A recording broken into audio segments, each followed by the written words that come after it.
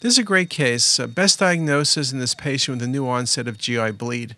And I've given you four choices. The one thing you'll notice on the first image on your left, which is the image through the base of the heart, there are large nodes in the paracardiac region.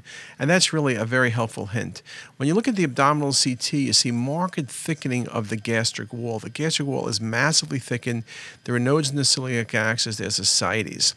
This doesn't look like a GIST tumor, which usually solitary masses. It's really almost too extensive for adenocarcinoma, and the pericardiac nodes are not something you would see with adenocarcinoma.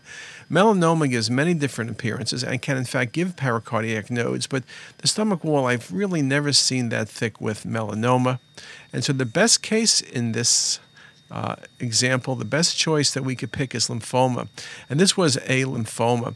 Remember, classically, lymphoma of the stomach, we like to think about massive wall thickening over 4 centimeters. That's the classic finding. Nodes are very common: celiac nodes, pericardiac nodes, paraortic nodes, and the like. And this was an excellent example of a patient whose GI bleeding was due to gastric infiltration by lymphoma. Very nice case.